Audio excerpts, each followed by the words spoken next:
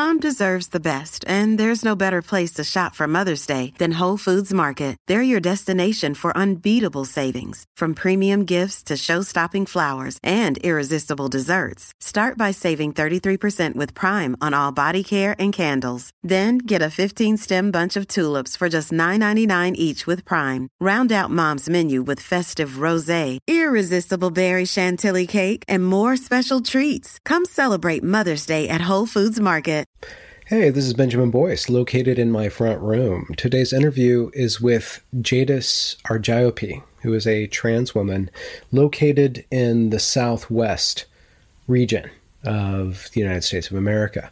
This is a very patient interview where we just talk about her experience and her counterposition against the binary is bullshit crowd. And we also get into what it is to become a feminine entity and how far that is possible for a male-bodied person to accomplish. So here's Jadis.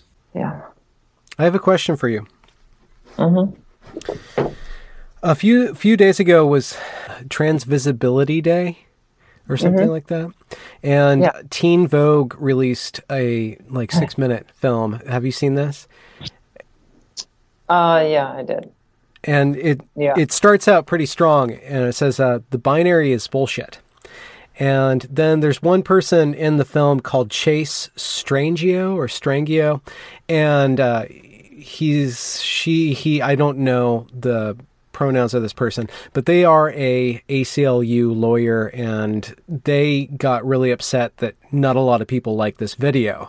I guess the strong position that this person has is that there is no such thing as biological sex. It's only a political category. And I'm wondering, if you have any thoughts on that. I wanted to do an episode on that, but I didn't know where to start because it's... Yeah, it's called gaslighting. It's absolutely gaslighting. So... obviously there is biological sex. Obviously, I don't want to be that person that says nature designs anything, because evolution isn't designed, it's more happenstance, and things naturally flow in a particular direction. And once something works, it tends to stay that way. So let's just say you can, I guess, from one perspective, say we were designed to be bimodal. And so that's how it's been, and that's how it works. And it's a system that's worked for, billions of years? I'm not sure. I don't know how long sex chromosomes have existed, but quite some time. And to say that, biological sex doesn't exist is just, it's pseudoscience is what it is. So my position on that is that they are gaslighting. They are being very deceptive. And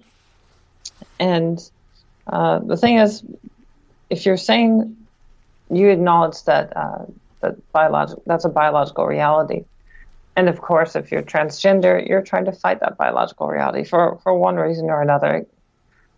Some people believe that maybe there's a chemical reason. Something changes so that your neurology doesn't match your biology. Some people believe that it's a spiritual thing, something metaphysical. Whatever your reasons, you have to at least admit that biologically speaking, you're either male or female, unless you're intersexed, which is a very, very rare condition, or set of conditions, which most of us aren't. And I'm one of those people that believes that if you were able to definitively prove whether or not a trans person really is transgender because of these reasons, I don't think that most trans people would take these tests to prove it, because they don't want to be invalidated. Of course, they would also say that the tests are biased too. To clarify, you're saying that if there was a specific scientific objective test to measure... So let's for example, let's say that you could document, let's say everybody routinely documented fMRIs, right? They could document their brain activity and track it throughout their lifetime. And then you can show changes over time. And then let's say you do that with everybody, hundreds of millions, billions of people. and you can look at patterns and be like, okay, well, cisgender people, by and large, follow this neurological pattern for this biological sex, for this gender. And then you look at the trans community, and you're like, well, yeah, you don't fit. You don't fit with what you're saying. I think that would be the case. You would show that, neurologically speaking, most trans women or most trans men don't match the biology that they or the gender that they say they fit in, or the biology that they want to fit into. So I think you might, you could never do it, but theoretically you could undertake such a thing, such an endeavor, and it would invalidate them, and so they would just refuse to participate in something like that. And it doesn't have to be just neurology. You could also do it in other ways too, potentially. Why would they be invalidated by that, though? The why is because so I don't think that most transgender people really are transgender. If you talking to some of them, it's very clear that they're trying to emulate what they see and doing a very bad job of it. And I'm not excluding myself. I'm not immune to this. I'm not one of those that says, well, all these other trannies, you'll forgive the word, they're invalid. But I'm genuine. I'm not going to want to be the one that says that, because I don't know. And in truth, I don't care. I'm not trying to make excuses. I just am, and I'm going to continue to do what I do, and I don't give a crap. One thing I was going to say, though, is that potentially you could actually deduce someone's gender just by their activity. And I say that because a few years ago, someone pointed out the fact that if you don't choose your gender on Twitter, Twitter will try and figure it out for you. Because there are patterns of behavior that males and females exhibit, and it can do a pretty good job of figuring out if you're a male or female. And unfortunately, it had determined that I was male, and I had to change the gender marker from the default male that it had predicted to female, and that made me very angry, and I felt invalidated by that. But then again, I kind of made excuses for it too. And the excuse that I think a lot of us get to make is that if you're trans male, you're socialized as male. And so that means that you pick up on things, little quirks, interests that are typical to males. Now, I have also feminine interests, but I don't have the majority of feminine interests that you obtain throughout a lifetime of living as a woman. So... And you think socialization, the seat of gender is socialization? Yes. It's not an emergent property of an individual. So there's both, but I think a lot of it is socialization. This is where I agree with the feminists on that. I think that, yes, a lot of it is absolutely socialization. There is something biological that makes someone, say, more empathetic, more sociable. But that's not all of it. That's not all the story. So you have this inclination towards certain behaviors, and that makes it better for you to actually execute them once you do learn them. But it's not set in stone necessarily, and environment certainly can change that. Well, if gender is socialized, then what's to stop people saying that transgenderism is socialized? That you've just been socialized to want to be the other gender? Something in your social, something in the social environment. The only thing stopping that are the transgender community and the LGBT community at large. They would stop that because they have a lot of powerful organizations, and they have basically armies of people that they can signal to run roughshod over anyone that goes against the party line. So yeah, but these armies of people are basing their argument, like with this video that we just brought up at the beginning, on this whole social constructionist, everything is what I say it is. Like in the video, they said, my gender is my gender. A doctor can't tell me what my gender is. I am the gender that I feel that I am. And, what happens when you have prostate cancer or breast cancer or cervical cancer? You just got to tell the doctor, that's not cervical cancer. That's prostate cancer. That's not a vagina. That's inside a penis. Did you ever see that? It might have been Teen Vogue. I'm not sure. But there was an article that talked about the body parts, and they didn't even want to call them vagina or penis. They want to have alternative words for this because it was too triggering for them. It's hilarious. The fact is, regardless of your gender identity, those are your parts. You have to live with that. That's a reality. And you can work around it. Certainly, you can get corrective surgeries, great. But those are the things you have to deal with and you have to come to terms with. And if you don't, if you stay in denial, that's only going to feed into your mental illness. And I think there is a mental illness component. Certainly, living a life deluded like that and insisting on others feeding into your delusions, that can't be healthy. It helps exacerbate cognitive distortions too. Well, by the way, what about when you said that the video was gaslighting people? If an individual is doing that to themselves, it's called mental illness. If an organization is doing that to the world and emitting this propaganda into the lives of teen girls, that's not a mental illness anymore, or that's mental illness writ large. That's gaslighting. But it's based on one concept that you've brought up several times now is invalidation. Like, what is underneath that being invalidated by people outside you, by society at large? Like, why is that so triggering, to use a tired phrase? Well, I guess some people just lack the self-esteem or the ability to come to terms with the fact that people will disagree with their positions. They don't know how to handle conflict or a difference of opinion. They insist that all this is fact, and they have it validated by. Are you familiar with idea laundering? Can you run me through that?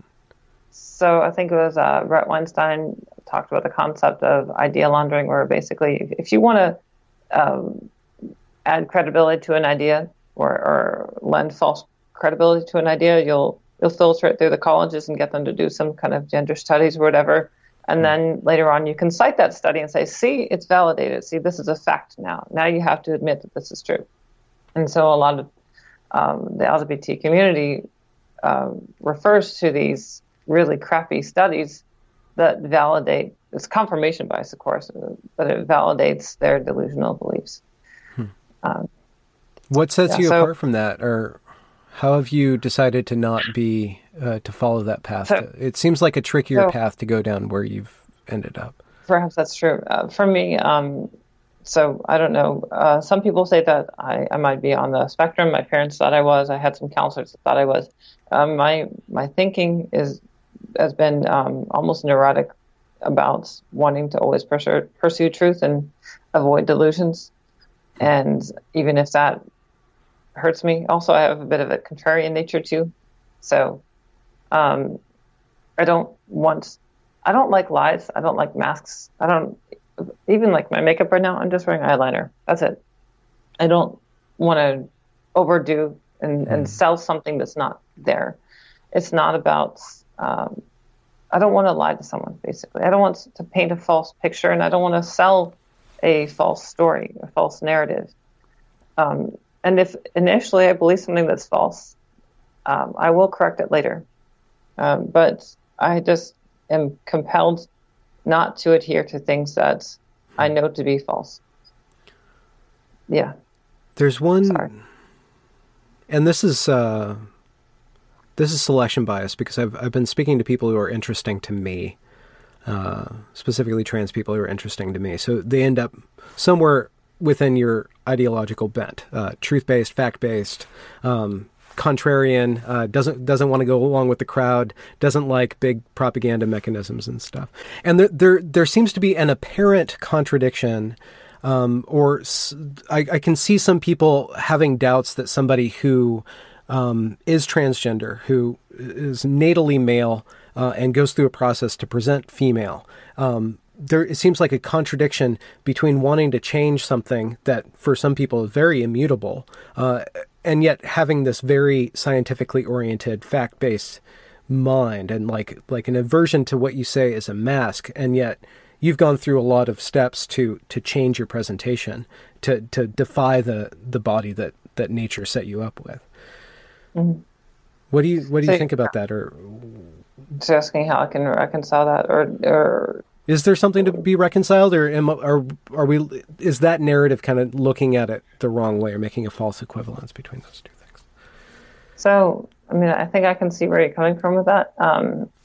What I'm doing, being transgender, is reconciling where I think that there's, how do I say?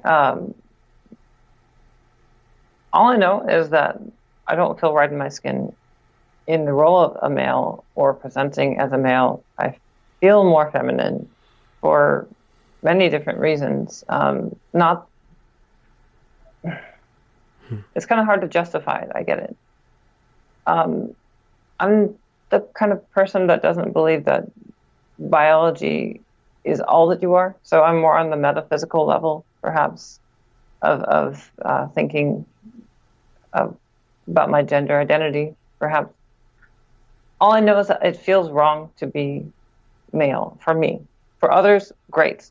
In fact, before I went towards an asexual lifestyle, I dated both males and females, and the kinds of males I preferred were very masculine.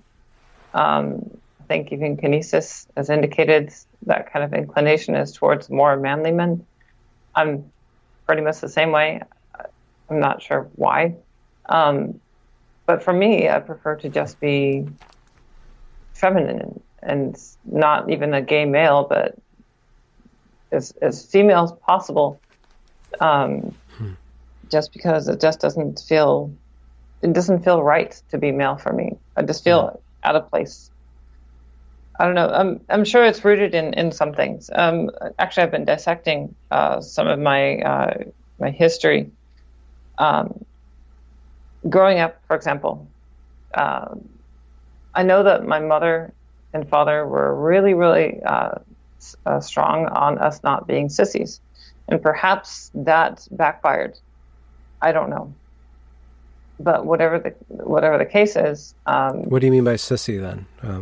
So, for example, they were really, really touchy. They were so scared of us becoming sissies that if we did anything the least bit feminine, they would spank us for it.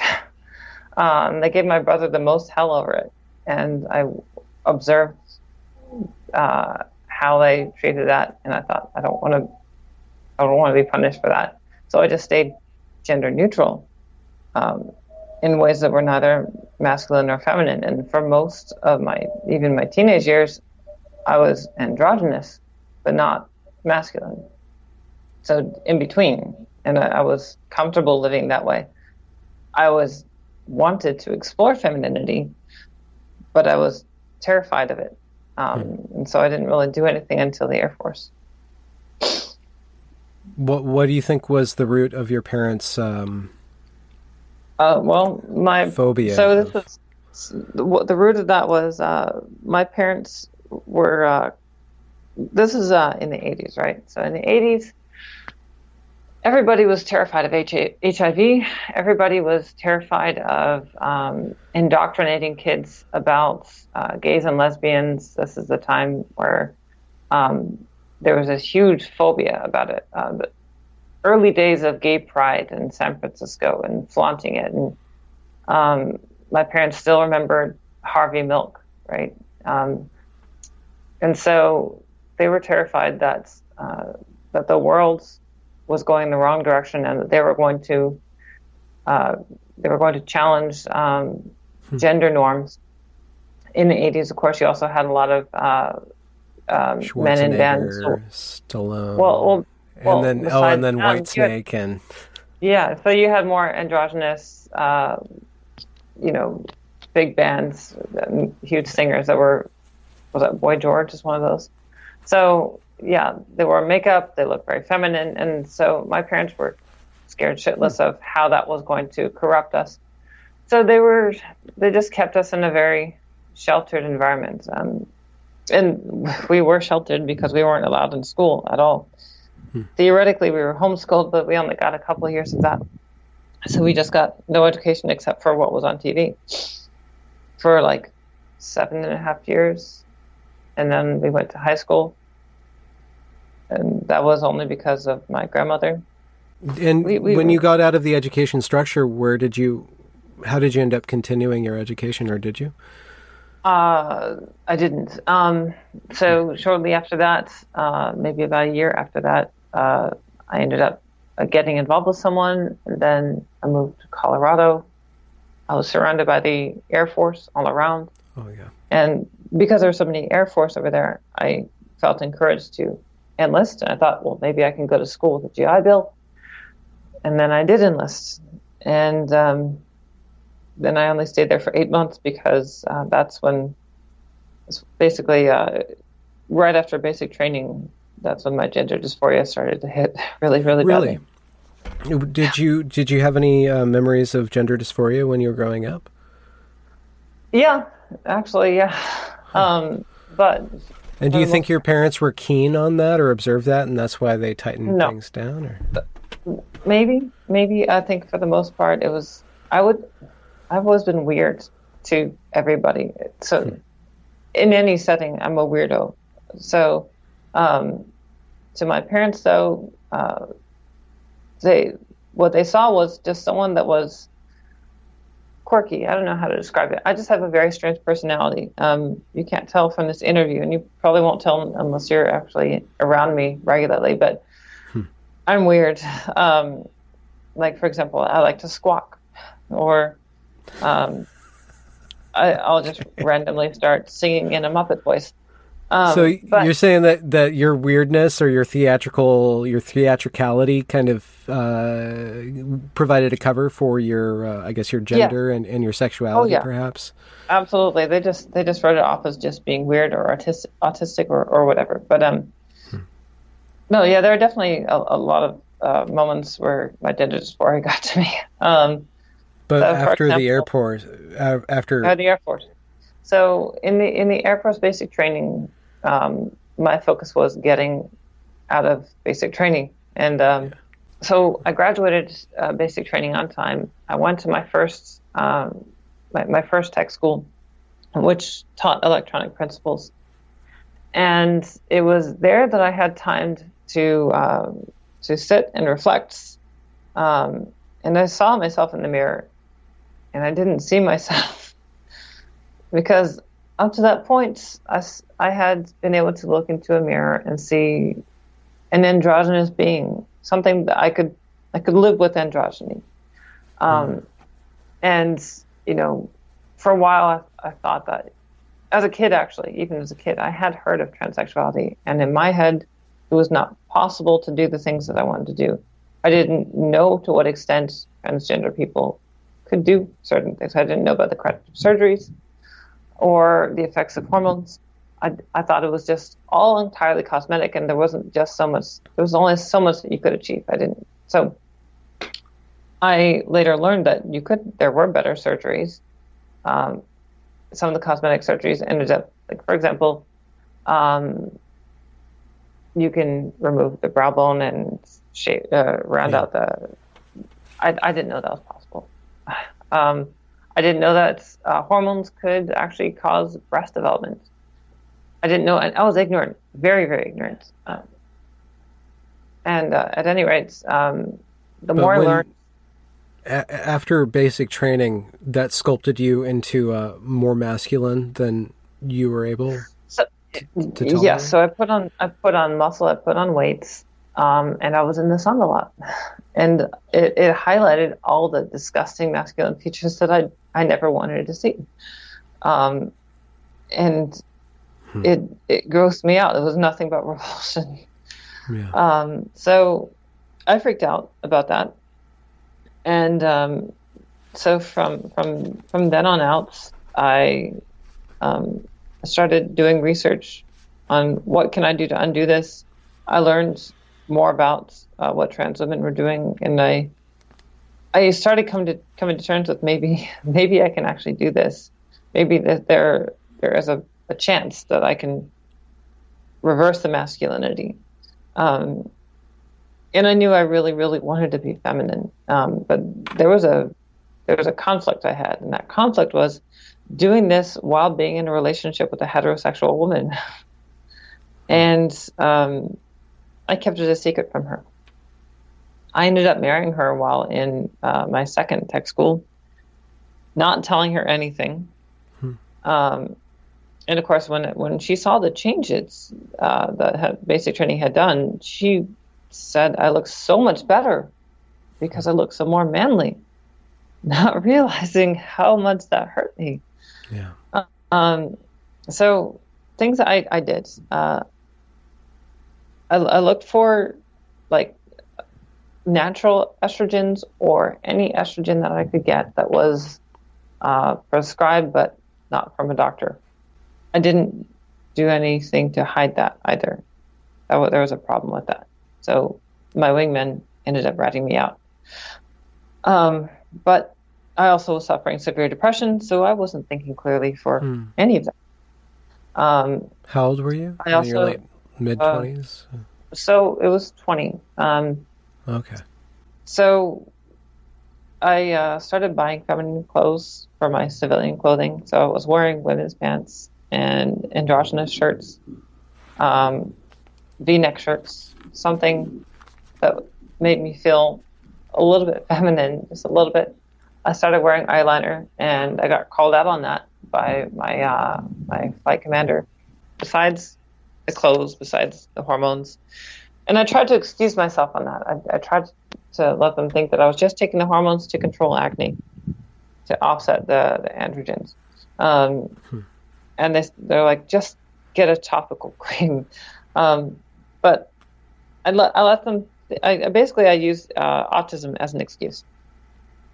So to excuse all the behavior, because I had years where I had done that. I mean, this is basically to other people, but not to yourself. Were you straight with yourself with where you were headed? Of course, as straight as I could be. But then again, I was suffering depression, so there's not much clear thinking that you're doing. But yeah. I absolutely exploited being quirky autistic to confuse people about my motives. And this is something I have done for a long time, just because if they found out my real reasons, they wouldn't let me do what I wanted to do. Yeah. I don't like doing that, but a lot of it comes down to like a lie of omission, which I'm more okay with doing that than outright lying. But I'd still rather not, and I certainly have toned that down quite a bit. But so I was doing that, and I was also fasting. Like, actually, I went straight anorexic and bulimic because I wanted to lose all that mass. Okay. And it ended up snowballing. What ended up happening was my commander gave me orders to see a dietitian regularly. Had orders that someone watch me eat, and then they found out I was throwing up, and so I just kept getting write-up after write-up over this. And then when they wouldn't let me do all the things I wanted to do, I ended up trying to commit suicide, which was not the first time, actually. I had previously tried to do it because I was in high school. I had not come to terms with. I thought I was gay and I hated it. And I knew that my family would not appreciate it, so I tried to kill myself in high school. But at any rate, I conceded defeat to my commander, and she put me in a mental hospital. So I stayed there from the 31st through, what was it? I want to say it's 10th or 11th of December. But the interesting thing was once I was in the hospital, though, I was free to be me. I could be as feminine as I wanted to, and I could have people address me by feminine pronouns, and I felt great. Except when I had to make calls to my my then wife and tell her one excuse or another, and tell them it's a misunderstanding and that it's just stress got to me. I didn't want to explain to her what really happened, and I actually didn't explain to her even when I got back. She was disappointed though, because up to that point she was proud of me, and I wasn't. I wasn't proud of myself for any of what the Air Force had made of me. In the hospital, were you able to speak with a professional that was able to recognize what was going on with you or get help? Yes. And they even offered to help me find counselors in Colorado to help me with the dysphoria, with getting on hormones. And I didn't do it because I wanted to keep it from my wife. And so when I was discharged, I did everything I could to keep it from her. Actually, what she thought, and I had at least conceded to her that before I was dating her, I was dating men. And so she thought I was just bisexual, and she could live with that as long as I could be with her. Great. I was terrified to tell her that I wanted to be a woman. And so things started to snowball when she starts making plans about our future. Basically, look at it like this. I had a midlife crisis in my 20s. At age 21, going on 22, I had a midlife crisis because she's talking about, we're going to settle down, we're going to get a loan and get a nice house, we're going to have kids, and all these things. And I'm thinking, I don't want that. I don't want to be a father. I don't want to be solidified in a masculine role. And so I jumped. I didn't really have much of a plan. I just knew that I wanted to flee that life, that organized life, that was perfectly calculated life that would have been very comfortable to most any other person. I couldn't do it. I would rather live in chaos as a transgender woman than organized, perfectly comfortable life as a male. So it was a matter of months that we got divorced. And then, so that was 2007. And then 2008 was when I really started taking serious steps. I started off, it was around the tail end of December of 2007 that I was doing part-time. I got a wig and makeup, and so I tested the waters to see if people would be scared of me or what. I went to my local library. I just got on my computer, and just to see if people would reject me, and they didn't. And so as long as I kept to myself, I thought, well, that should be fine. And yeah, I was comfortable enough to do that. And so then I started taking real steps, like growing out my hair, getting laser hair removal, finding hormones from inhousepharmacy.com. Do you know what inhousepharmacy.com is? No. Okay. So a lot of trans women will get their, at least when they're starting out, before they go to a doctor, they'll get it from inhousepharmacy.com, that website shifts from one country to another. Because they keep shutting it down because they're selling you hormones without a prescription. And you did this without any professional guidance or assistance, or did you have any? Like a psychologist? Yeah. Did you want anybody in authority or professional accreditation to poke I did, your head? but I didn't have the money to see such a person. And where I was in Colorado Springs, it's a very conservative place, and it has been for some time. Now, I don't know if it is now, but it was. And so the medical doctors didn't want to help me at all. No specialist wanted to see me. In fact, they insisted that this is something that they don't think needs to be solved with hormone therapy. This is something that needs to be fixed with just therapy. And they insisted that it's not. Basically, that they took the view that TERFs feel, or most anyone who's not transgender feels that it's something that's on your head that you can fix through therapy. And if you just go to psychotherapy, you can figure it out, and maybe you can eventually be converted back to a heteronormative lifestyle or whatever. One question. The pendulum is swinged in the opposite direction, where it's all affirmation for everything. Do you think that that's where you'd rather it be? No. I don't think that we should be forcing people to think things that aren't true. Something that a hashtag that I use regularly online is hashtag there are four lights, because it reminds me so much of the episode of Star Trek: The Next Generation where Picard is being interrogated. Yeah. And he just has to say that there are 5 lights, and then he can have his freedom. Then he can have food. And his life would be so much more comfortable if he just says there are 5 lights. And of course, at the end, he actually starts to see 5 lights. They do break him, but that's right at that time is when they recover him. And so it's all about controlling. You did your own gatekeeping in a way. I guess reality was society was gatekeeping you. Financially, you didn't have the resources to connect with a doctor who would be affirmative for you.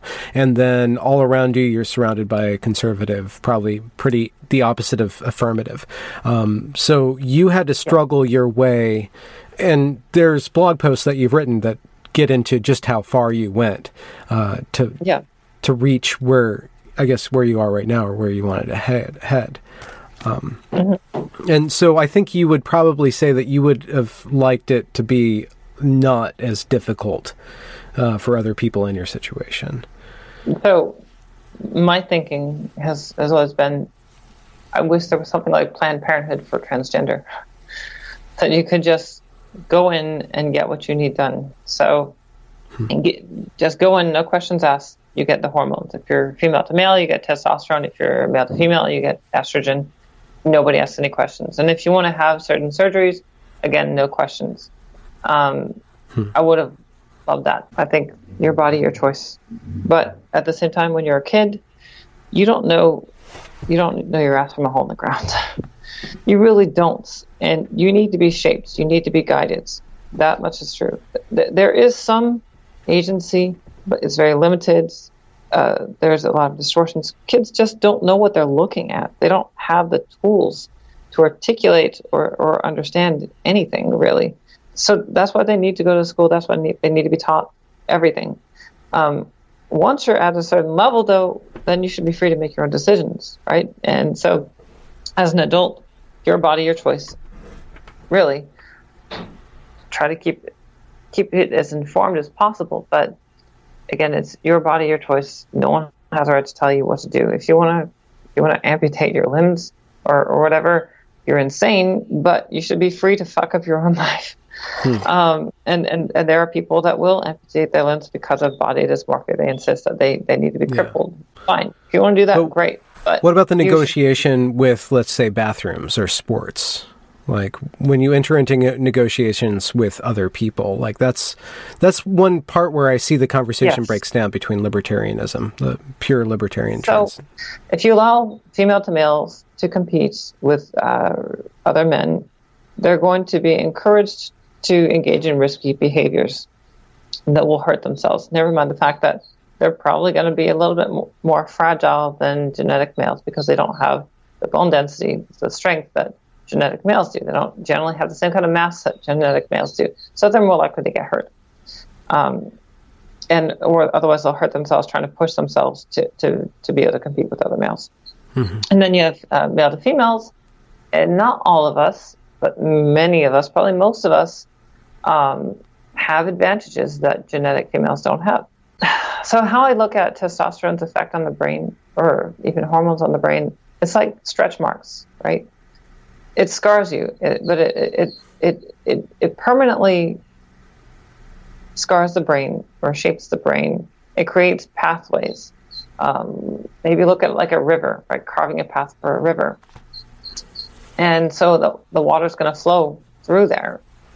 Even if it dries up, when the rays come back, it comes right through there, right? Mm-hmm. Well, genetic males, even when they transition and they try to get on hormone therapy, they're still going to have flow through those masculine tributaries, right? Yeah, not just their bone structure and their muscle mass and various aspects of their neurology. Body, but their neurology as well.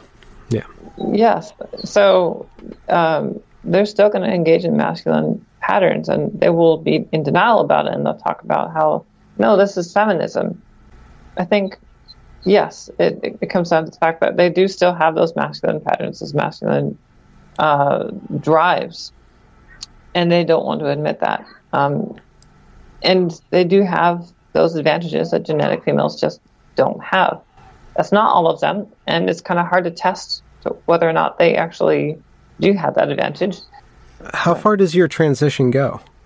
I mean, if we're talking about psychology, if testosterone has shaped your psychology, and somebody wants to transition from male to female, they start with the body, right? They start with the hair, the cosmetics, and then they go deeper, all these different levels. But I mean, even shaping your speech patterns and consciously exerting effort beyond the body. How far does it go? When Twitter or some algorithm recognizes you as male or male typical in your speech patterns and your interests, how far do you want to translate yourself into the typical female? Is it far enough to go, I am no longer experiencing gross dysphoria when I look at myself in the mirror, when other people look at me? So most trans people, I think it's all superficial. For me, I can't say that's true, but I think for most it is all superficial. For me, I do recognize when I engage in patterns that are not feminine, and it irks me, and I try to be mindful of that. But also, sometimes I dismiss it myself just because I realize that I actually am quirky even for a male, so maybe it's okay. But I am mindful of when I'm doing things that I think stand out as masculine, and I'll try to stop it.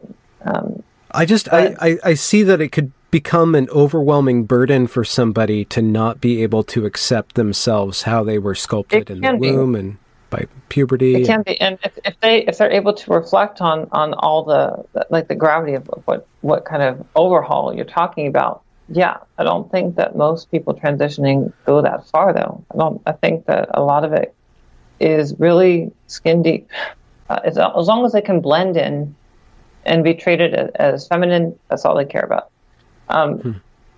Thing is, though, people do pick up on whether or not you're transgender, even if you do pass, because it's kind of like the uncanny valley thing.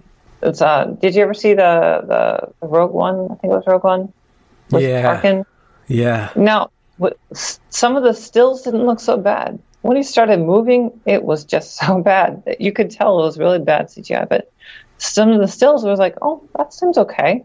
Well, that is the case with a lot of trans women, where if you just have a picture, right, and they might be from all directions perfect. Is how they move, how they talk. All these little things play into everybody else's model from what they've seen of other women. And something's off. People know something's off. They may not know what it is, but they know something's off. Mm-hmm. In my case, that's absolutely the case. But then again, like I said, I'm very quirky. So even for a male, people just know something's off. And how do you navigate that? It seems like the big companies with all this money behind them want to force society to not see those differences, which goes back into the gaslighting. But nominally, that's okay because they're trying to relieve suffering. But at what point aren't there trade-offs here? So, are they trying to relieve suffering? That's the question. Okay, there's the question. I mean, I want to give them the most slack. The reality is, I don't think that they give two craps about what they're actually sending out, what they're creating, the culture that they are creating, or at least on the fine detail. I think there's a greater picture, and I think there might be even a greater agenda to it. There's a part of me that thinks that this is part of some capitalist scheme. For the medical industry? Medical industry, the cosmetic. So you're getting men to buy women's products. You've doubled your market. Yeah, well, that's a good point. So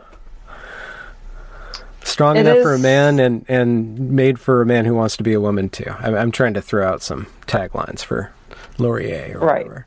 And so the thing is, it is really good for business, but it's those involved. If you're transitioning, you're going to go broke. Most of us go broke. It's, what was it? I think I saw a video of Contra. ContraPoints. Yeah, ContraPoints. She was talking about how she's a middle-class transgender woman, which basically makes her the 1%. And that really is true, because most trans women are not middle class. Most are definitely not like Caitlyn Jenner. They're barely getting by because they go broke. They spend all their money on surgeries and therapy and everything they can to pass. And of course, in the end, many of them end up killing themselves, partly because they realize that there's something still off. The mortality rate for transgender, I think, is high, not because they're like, what have I done? And they're regretting the surgeries. It's so much as the same problem with the people that commit suicide after getting lap band surgery. There used to be a very high mortality rate, and I haven't checked up on it recently, but people who would get lap band surgery, they would kill themselves because they would lap band surgery. Basically, you make it so that you can't eat as much food. Okay. You can't. So what that meant is that people were losing weight because they just couldn't eat as much. And some people that get this, they'll also get liposuction and all that. So they lose a lot of weight. But then they realize that that's not everything. They haven't solved their real problems because the root behind their depression is deeper than just their weight. The weight was a symptom. So for those who are gender dysphoric, it's not just the cosmetic. There's something much deeper that they haven't addressed. And if they set their goal of this is everything, once I do this, I'm complete, they're going to be very disappointed. And many of them end up killing themselves because it's like, well, what have I done now? I've blown all my life savings. I've taken out all these loans on this surgery, and what have I got to show for it?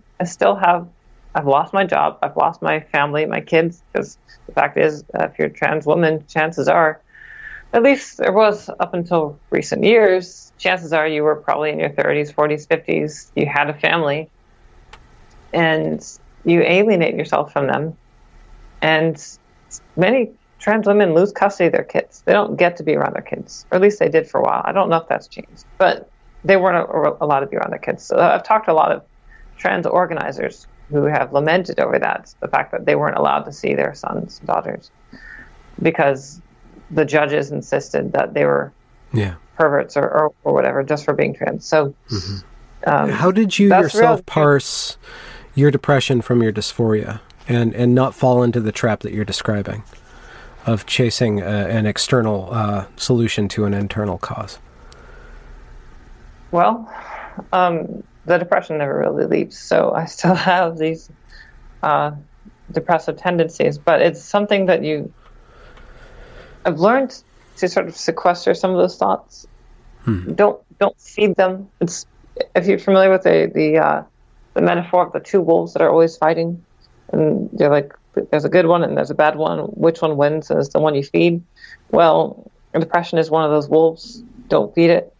Every now and then you do feed it, but try not to. Do you ever want to give it lap band surgery, maybe? Would that be the right thing to do to that bad wolf? It was a joke. Sorry. Yeah. So the thing is, for me, I'm never going to give it depression because I've actually anthropomorphized depression. And so I have a sentimental attachment to it. As strange as that sounds. Kind of like a guardian angel or a saint? More like a lover.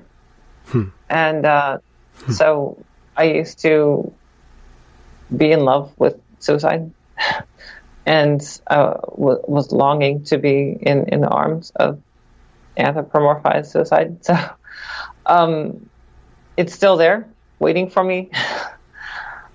if and when I'm ready, but I'm not going to do it because I have reasons to live, legitimate reasons to live.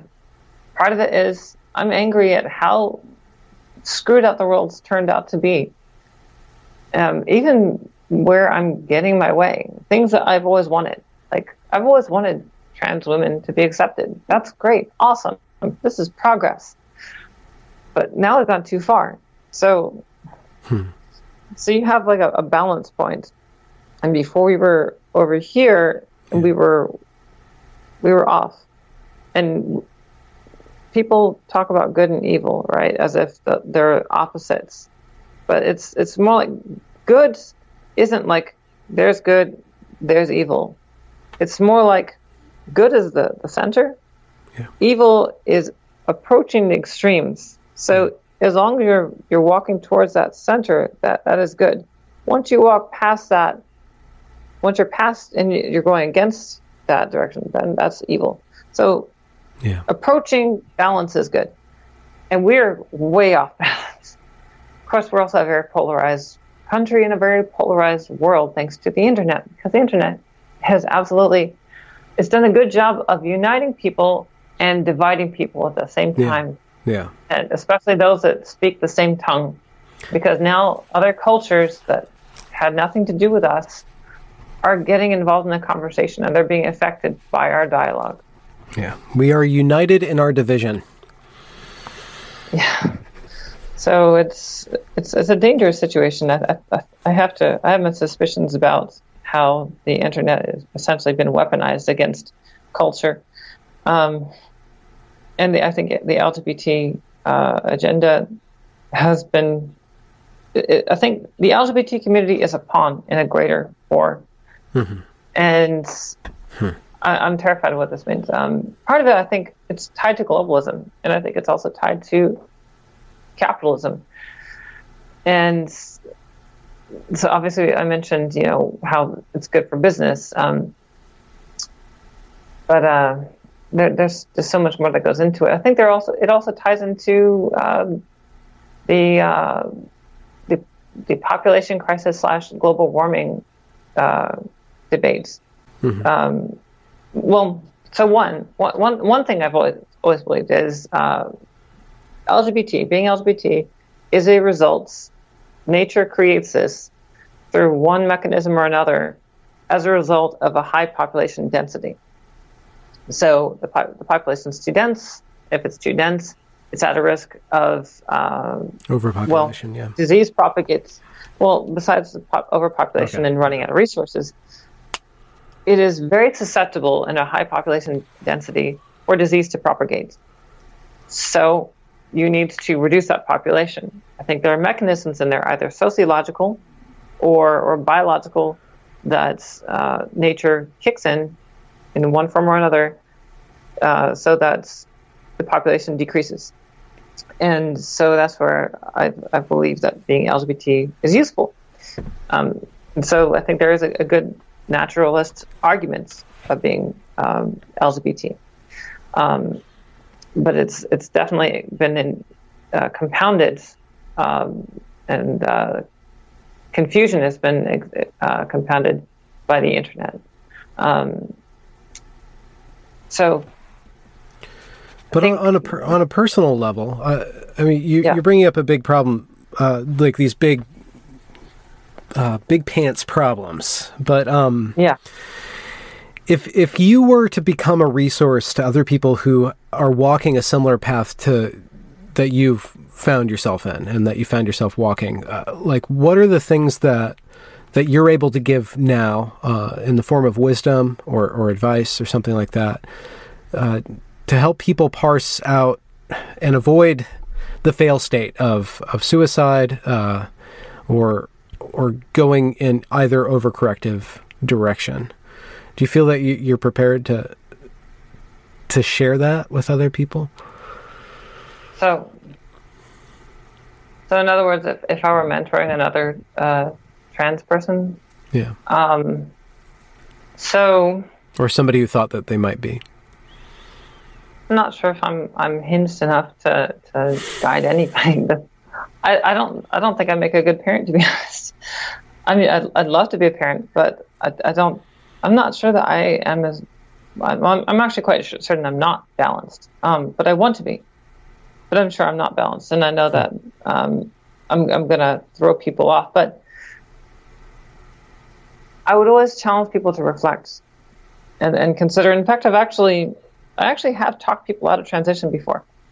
I've talked cross-dressers out of transition who were confused, and it's because their reasoning for it wasn't sound. So they're trans women, well, cross-dressers that insist that they were trans women, had confided into me what they thought made them trans, and the way I broke it down to them, I explained to them that, one, these are misogynist stereotypes, and these traits are not. Some of these traits that they're talking about are not innately feminine. And basically, I told them, if you want to be feminine, just be feminine, but you don't have to change your gender to do that.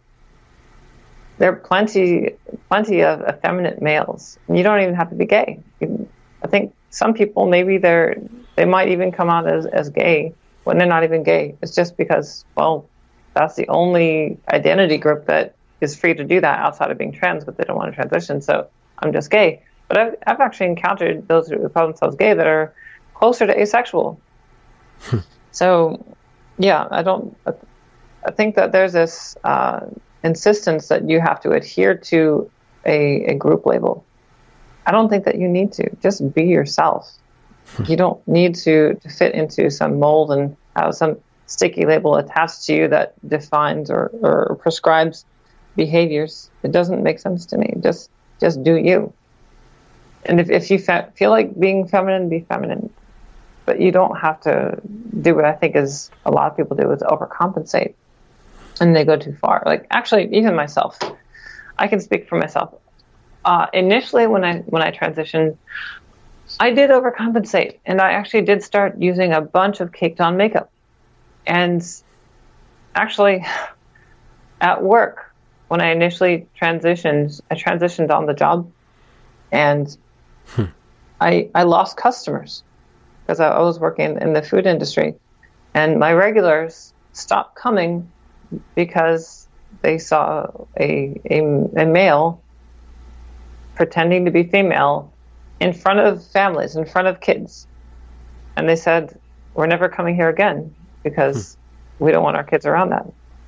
And that was kind of off-putting, but fortunately my employer was very kind to defend my position on this. But I did tone it down because I realized that, one, it's not good for my pores.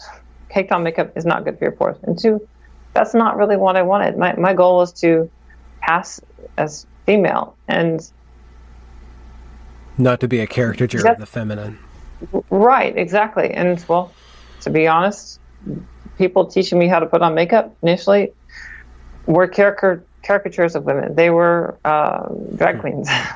I learned how to be feminine. My mentors were drag queens. That is a horrible mentor for a trans woman. But when you're first starting out, you take what you can get, and that's what I did. So I looked bad.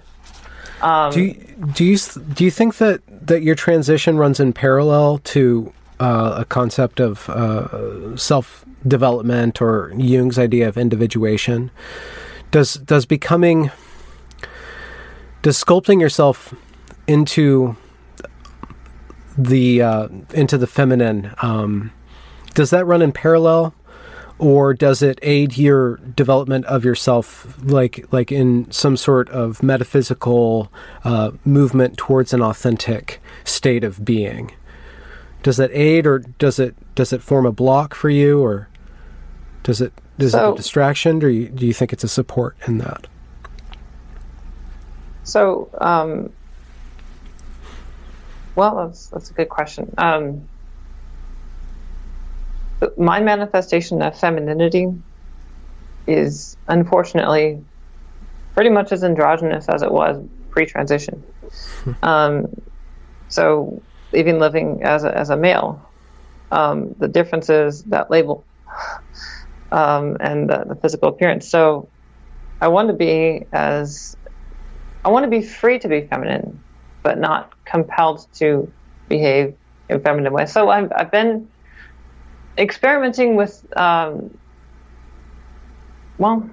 like I said, I was not socialized to be female, so there are behaviors I never picked up. I don't want to do something because you're supposed to do it, right? So my behaviors and my exploration, if it comes out naturally, great. But one of my concerns is that I'm going to end up doing a behavior just because, well, that's what women do.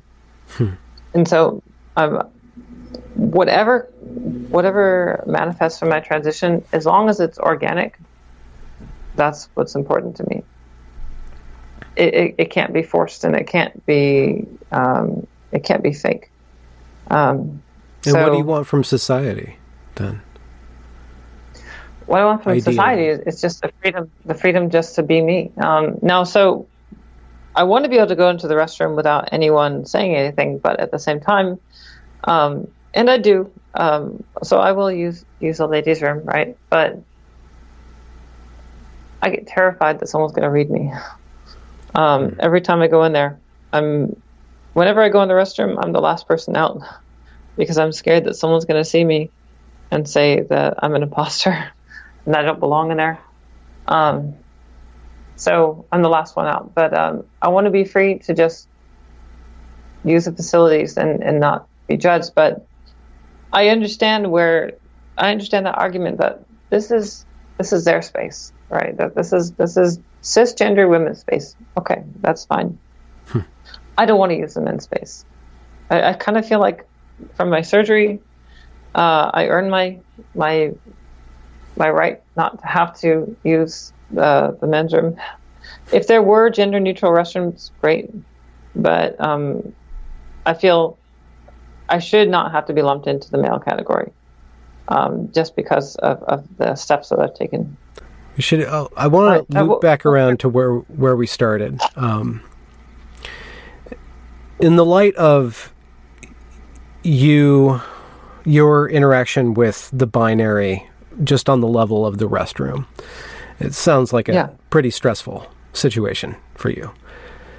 At the same time, you don't necessarily think that we need to smash the binary or say that it's bullshit. You think that there's a negotiation that can happen that needs to happen between trans people and then I guess the group that they're asking for acceptance from, or at least within right. Well, I think even most trans people recognize the binary. They have to. So the fact that you're transitioning means you recognize the binary, unless you're genderqueer. But for the most part, if you're transgender, you say there is a binary. However, I don't match this portion of the binary. I match this other portion. I think a lot of it comes down to a misunderstanding of gender identity and gender expression. I think many people who transition they don't recognize that you should just be free to express your gender as you see fit, and the world doesn't need to judge you. But they transition anyway, partly because they're encouraged and motivated by their peers, especially if they're kids. Their peers will tell them that this is what you do because if you have these feelings, then you must be transgender. But the reality is they just are not typical, or at least not in mainstream typical in their gender expression. And that's fine. They should be free to behave in ways that aren't typical. If you've got a girl that's a tomboy, great. Or she's aggressive, she wants to be in sports and all that. Doesn't mean that she's an FTM. That just means that she's not exhibiting typical behavior that you see. It's not even that it's abnormal. It's just that maybe it's not common where you are. It's all relative. I wouldn't want to smash that binary. I think that we need to preserve that binary. But at the same time, I'm not going to be the person that says, I'm transgender and you need to call me a biological woman. There's no such thing as transgender. All women are women. And it's so subjective. It's so stupid. No, I agree with Kinesis. Kinesis and transrational. She talked about we need to be prefix women. We are trans women. This is true because the fact is trans women aren't biological women. There are things that are going on in our lived experience, to use that modern parlance, that are not congruent with cisgender women's experience overall. Like, trans women don't have to go through periods. They don't have to worry about getting knocked up. They might incur the same kind of misogyny, and of course, they might also perpetuate that same misogyny. But yeah, I think a lot of trans women do perpetuate misogyny. I don't think they realize that they're doing it. I don't think that's true with the female to males, though. I really don't. I think you're more likely to see that. I don't think you're going to see misandrony from female to males, but I do definitely see it in male to females. Because back to that concept of being invalidated or not being validated, it seems like there's a psychological blowback from not being accepted, where they go out of their way to be the most repellent thing possible to force acceptance on everybody. It seems like people, maybe I shouldn't mention McKinnon, but she's blocked me, so I'm going to go ahead and mention McKinnon. She blocked me too. Yeah, she blocked me too. It's great. Because you're probably one of those transgender transphobes that everybody hates so much. Worst of both worlds. Yep. But the way that she plays the game, and the way that a lot of other like Twitterati trans people play the game, it's and then with that video that we began with, it's, you don't need to go that far. You don't need to say that the binary is bullshit. You don't need to gaslight everybody. You don't need to encourage 13-year-olds to get on the medication that they want right then, which is somebody that Strangio person is advocating for now, which is just absolutely ridiculous. You don't need to go that far. I think some of that is fueled by a sense of insecurity or a sense of unresolved issues on the inside of the individuals participating in it. And then we could probably go in, I don't have any research and I'm not really good at this part of the thing, but we could probably say there's probably a lot of big money and do the whole Lester Freeman from The Wire thing and map it all out, like which companies like really are pushing this, which big honchos are pushing this. I would like to see that. Well, we probably do a little. Well, we wouldn't get HBO funding on it because HBO is on the other side of this issue. But I'm just saying that there's a negotiation between the madness that is being shoved down everybody's throat and the individual people who have it pretty hard, that suffer some pretty severe forms of gender dysphoria, and then they decide to transition with the full knowledge that society is always going to have a problem with them, even if the society can be moved and inched towards more acceptance. Every time that you're going to go into a female restroom, you're going to have to be careful and be on your guard to not trigger other people, right? So it seems like there's a way to prepare people to become trans as much as there's a way to help society be more accepting of the trans individual. Well, and the way that the big trans advocates are going about it is the exact opposite way.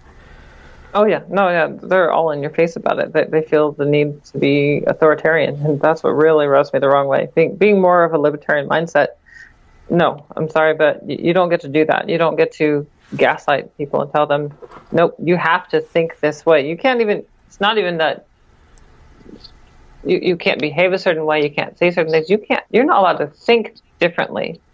This is very, very dangerous. They're trying to hijack people's brains. And the first brains that they hijacked were the LGBT. They've indoctrinated their own. They've got them to absorb this rhetoric and got them to execute their dangerous principles. They've turned them all into activists. And the thing is, you don't have to be an activist. But they insist that if you don't, it's an existential threat. They're going to try and wipe us out. And so it's this. I feel like we're being played. Honest to God, we are being played. Well, how do you not be played? No, I think, how do I not be played? By challenging myself and by surrounding myself with people that don't buy into that kind of rhetoric. What I would like to see for the trans community is basically kind of like what they have in India, where they have a class of eunuchs that live as females. I forgot what they're called. But they aren't, I mean, many do shun them. Many do look at them with disgust. But there is a great portion of them that just looks at them as a different class of people.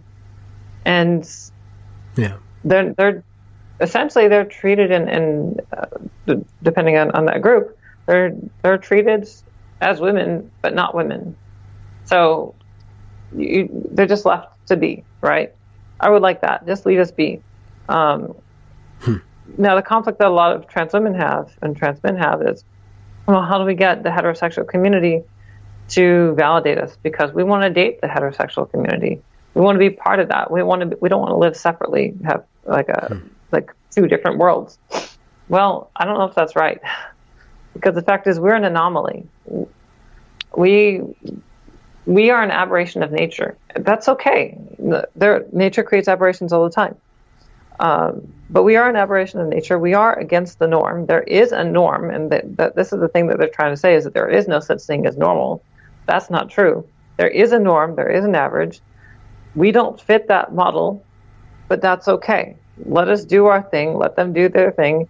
And if we can get included in their activities, if we can convince some of them to date us or engage with us, great. But we shouldn't force them to do that. That isn't organic. That isn't natural. And that causes more problems than it solves. Yeah. Normophobia is not the solution to transphobia. Exactly. Normophobia? So, yeah, I don't know. I'm sure there's another word for it, but yeah. It's a fear of normalcy, right? Or normality, yeah. The fact that they don't even want to say there is such a thing. Oh, there's a little spider. It's spider season. I got some on my porch now, all of a sudden. Yeah, this is on my porch. I'm on my balcony. It's cute. I like spiders. Incidentally, I don't know if you noticed, but my last name is from a spider. I took it from a spider. Argiope? Argiope. It's Argiope. I took it from specifically Argiope aurantia, which is a spider all over North America. And the first time I encountered it, I thought it was the most intimidating spider I'd ever seen, but it was also very beautiful, and it kept to itself. You think it's going to be one of those menacing spiders because of how big it is and how bold, how its web is just in your way, but it just keeps to itself. Just stay out of its space, let it do its thing. It's not going to bother you. And I thought that was a metaphor for me. Yeah.